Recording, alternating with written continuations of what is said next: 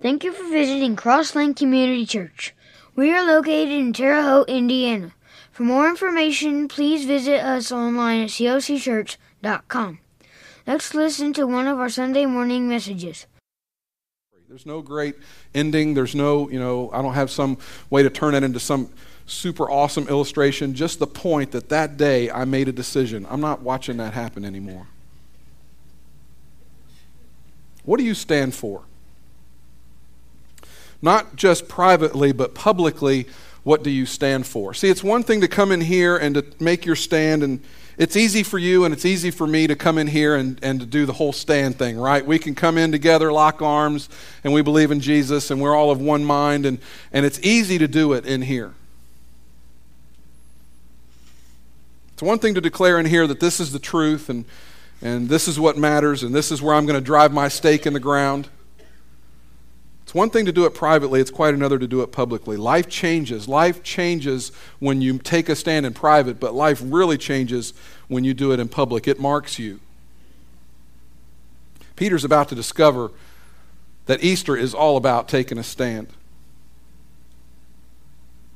And he would be put in really one of the most difficult of places as he gathered with Jesus and the other disciples in the upper room. They were celebrating this thing that they called Passover. To kind of go back in history a little bit, the Egyptians have the Israelites in their captivity.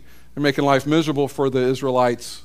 The Israelites are crying out to God, please help us, please rescue us, save us. And God picks Moses to be his man, and Moses is about the work of trying to get the Israelites freed from the Egyptians. And they were in their own wilderness, begging God to rescue them from the Egyptian dominance that they were experiencing. At the end of the plagues, God does something that can only be described as stunning, really.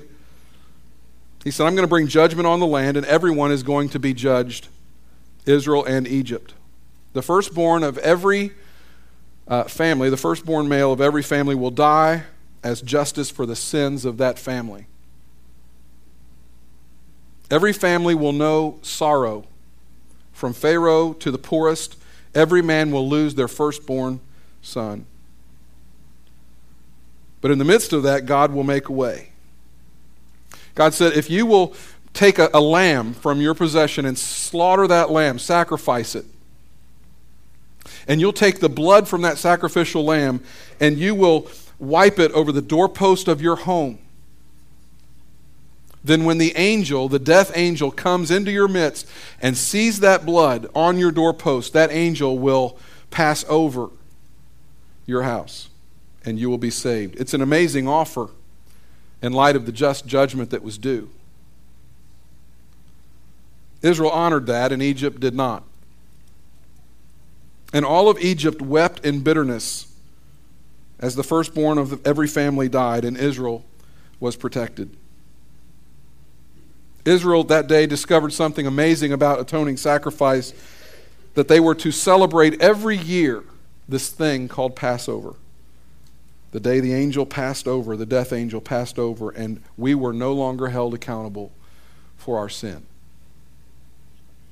And so they were gathering together with Jesus in the upper room, and an intriguing transition takes place in Matthew chapter 26. In this moment, Jesus took what had been the Old Testament Passover symbols, and he's about to transition to a fresh, new covenant. We're talking about that at this time of year. We talk about it a lot at Easter time. Matthew 26. While they were eating, Jesus took bread, gave thanks, and broke it, and gave it to his disciples, saying, "Take and eat. This is my body." Then he took the cup, gave thanks, and offered it to them, saying, "Drink from it, all of you. This is my blood of the covenant, which is poured out for many for the forgiveness of sins." And in that moment, Jesus took the Passover symbols, the symbolism that had been so familiar to them all through the years of their life. And he said, I'm going to be the Passover lamb. This blood is going to be poured out. This new covenant, the word covenant means promise. This new promise will be between me and you. It's going to be established. And Jesus said, my blood will cover you. My blood will forgive you. My blood will heal you. It will restore your relationship with God. My blood will. They didn't fully understand that. Do any of us really fully understand that? It's so profound. This would become very profound for Peter. And years later, he would write a couple of books himself. In 1 Peter, he wrote these words, He himself bore our sins in his body on the tree, so that we might die to sins and live for righteousness. He bore our sins so that what? So that we could live the way we've always lived? So that we could just make the decisions we've always made and do the things that we've always done? No. So that we could take a stand, so that we could be transformed, so that we could be different. We could live a life that was different. So that we could become who we were created by God to be in the very beginning. God was making a way. By his wounds you have been healed, for you were like sheep going astray, but now you have returned to the shepherd and overseer of your souls. Peter wrote that. Where did he get that? That comes from Isaiah 53. It was prophecy. Surely he took up our infirmities and carried our sorrows, yet we considered him stricken by God, smitten by him, and afflicted. But he was pierced for our transgressions, he was crushed for our iniquities. The punishment that brought us peace was upon him, and by his wounds we are healed. Peter had no idea that all this would hinge on taking a stand. That's still true today. Peter took the same steps with Christ up to the upper room. He took the same steps to the Garden of Gethsemane. The other disciples scattered when Jesus was arrested in the garden, and they led Christ away from Gethsemane to the house of Caiaphas, the high priest. But Peter took the same steps as Jesus. He followed behind just a little bit. Peter took the same steps, but there was a moment where everything would hinge for Peter on taking a stand. To put it another way, we might say this, that taking a step is making a commitment. Taking a stand is following through on that commitment. It's paying the price all the way through. And Peter had been taking some steps. Now it was time for Peter to take a stand. After a kiss of betrayal by Judas, Jesus was bound in the Garden of Gethsemane. He was led out of the garden. He crossed through the Kidron Valley and ascended the steps to the house of Caiaphas, the high priest, Peter right behind. And you have to wonder, as Jesus took those steps up to Caiaphas' house, if he didn't pause or if he wasn't given the opportunity to stop and look over his shoulder, to look back at the temple and to think about all the sacrifices that had happened in that temple for the sins of people. And he realized that he would be the one for all ending sacrifice that would once and for all forgive us, cleanse us of our sins. You have to wonder if that wasn't going through Jesus' mind as he ascended those steps and as he went by the temple when he saw it, if it just dawned on him. I'm sure it did. I am the Lamb.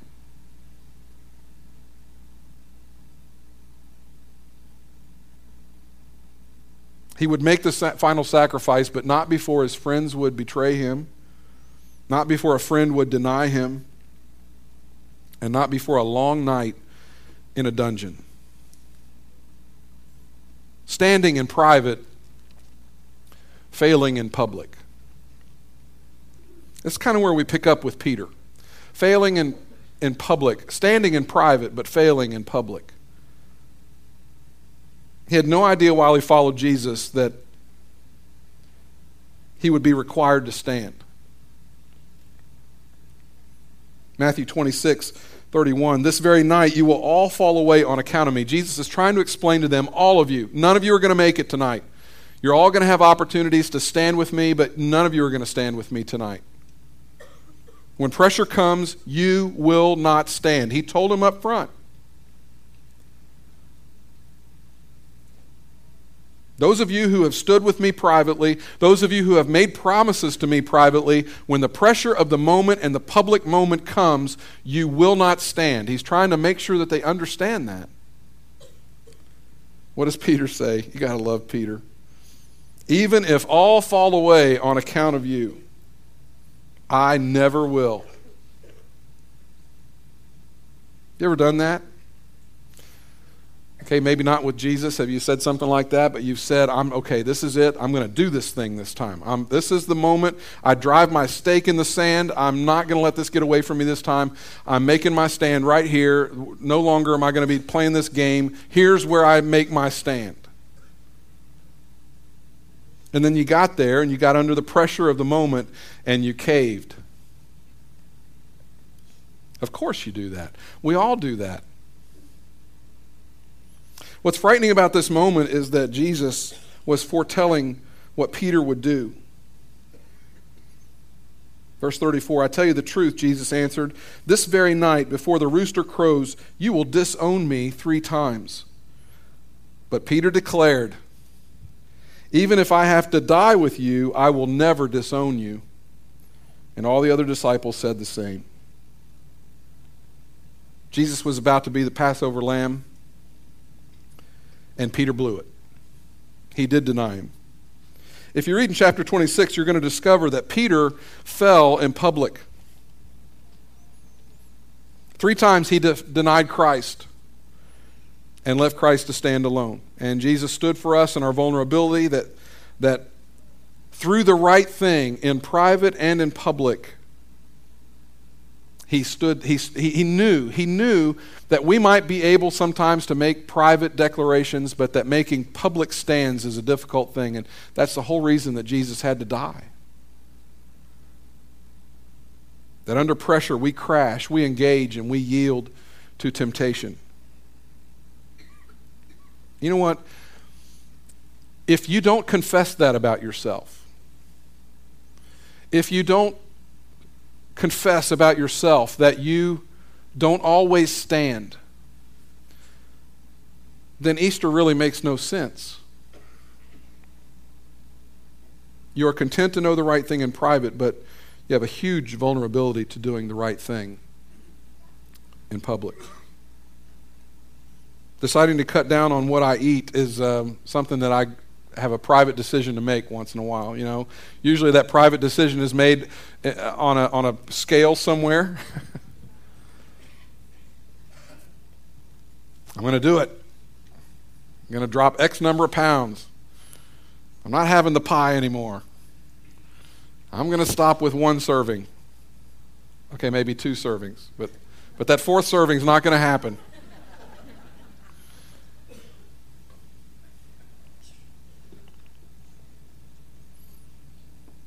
I can talk a great diet game in private. You can too. But something happens when you get in public and you get to that restaurant, right? And you've eaten your meal and then they come out with the dessert tray. As if they know that you've made the private declaration.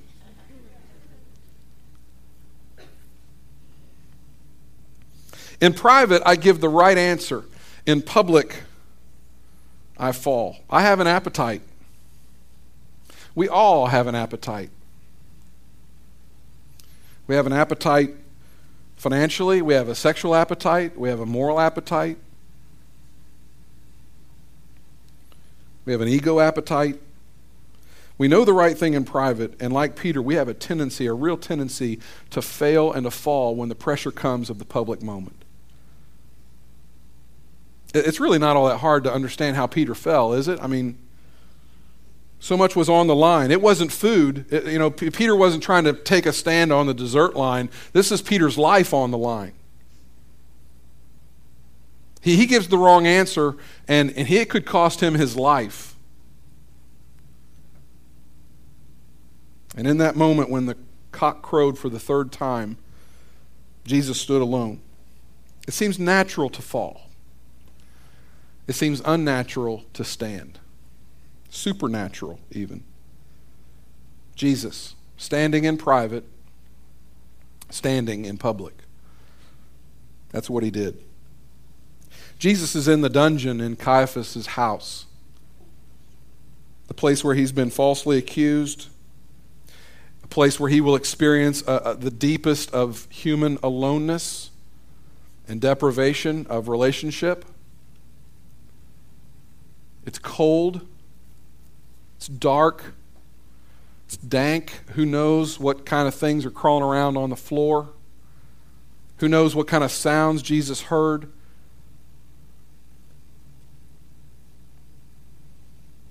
He's been abandoned by everyone who had committed to follow him. He's been abandoned by everyone who'd said he was a friend. How on earth did Jesus stand under those circumstances?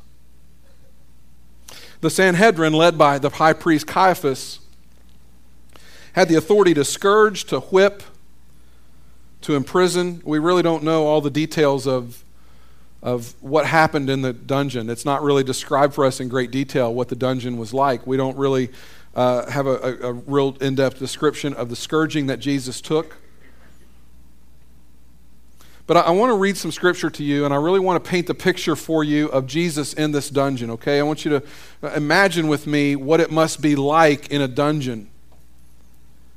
And you're being falsely accused, and you've probably already been abused to some extent. They've made a mockery of you. They've laughed at you. No one that you know is around to stand with you. You are by yourself, and they have pretty much dragged you into this dungeon. And it's cold and dark. It is the perfect representation of aloneness.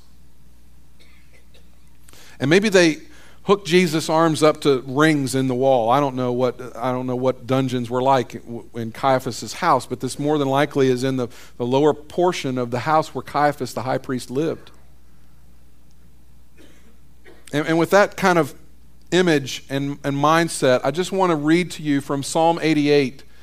Just let these words kind of just simmer and soak a little bit and think about this in terms of Jesus being alone. For my soul is full of trouble, and my life draws near the grave. I am counted among those who go down to the pit. I am like a man without strength. I am set apart with the dead, like the slain who lie in the grave, whom you remember no more, who are cut off from your care. You have put me in the lowest pit, in the darkest depths. You have taken from me my closest friends and have made me repulsive to them. I am confined, and I cannot escape. My eyes are dim with grief. I call to you, O Lord, every day. I spread out my hands to you, but I cry to you for help, O Lord. In the morning, my prayer comes before you. Why, O Lord, do you reject me and hide your face from me? You have taken my companions and loved ones from me. The darkness is my closest friend. In aloneness and darkness, Jesus suffered for us. If you've ever seen The Passion of the Christ and seen the scourging scene, then you know what I mean when I say you're never quite the same after you see that. I've seen that movie 7 or 8 times now, and I saw it 2 weeks ago with some friends at a small group setting, and the reaction is always the same. You watch that, you watch the scourging, you watch the crucifixion, and then he is risen, and that's awesome, but they fade to black and the credits start to roll. And the reaction is the same every time I've ever seen this movie, and I've seen it with lots of different kinds of people. Every time that movie comes to an end and you've seen what you've seen, which is a pretty fair representation, no one moves. No one says anything. Because in Jesus taking a stand the way he did, it marks you. It impresses you. Christ would stand for us, and all of eternity would turn and hinge on those moments. He would go to the cross, he would suffer for us in ways that we can hardly imagine, that more than likely none of us will ever have to go through. He died for us, he was laid in a tomb. John 3:16 says, "For God so loved the world that he gave his one and only Son, that whoever believes in him should not perish but have eternal life."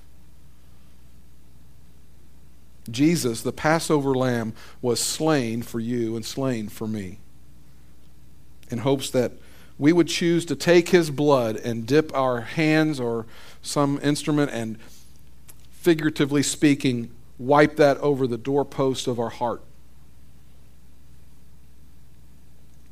that we might be saved.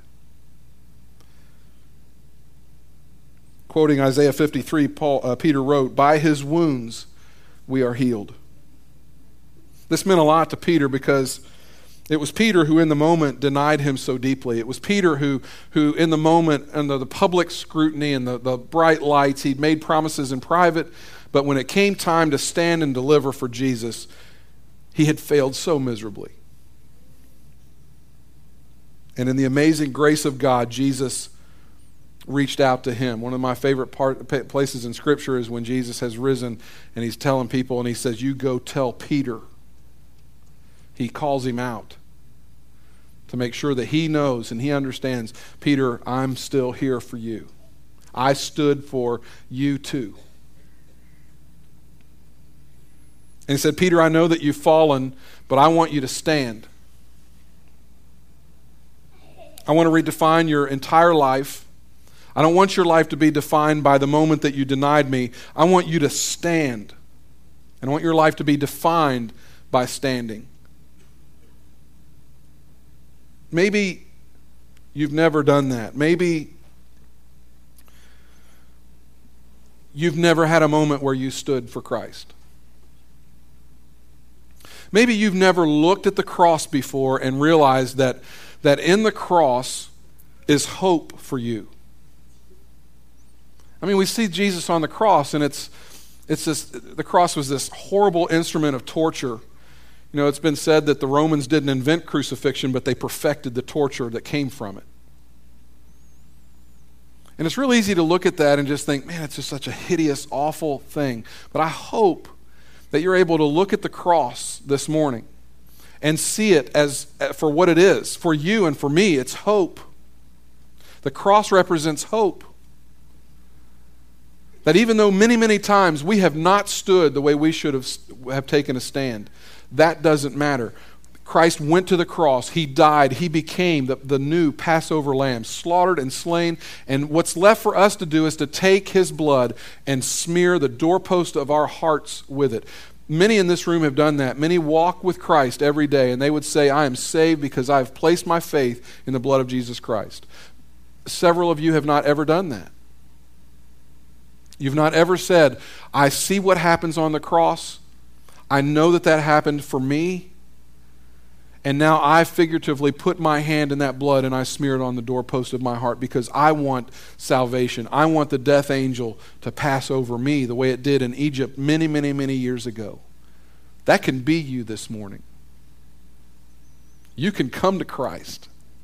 You can experience forgiveness and salvation.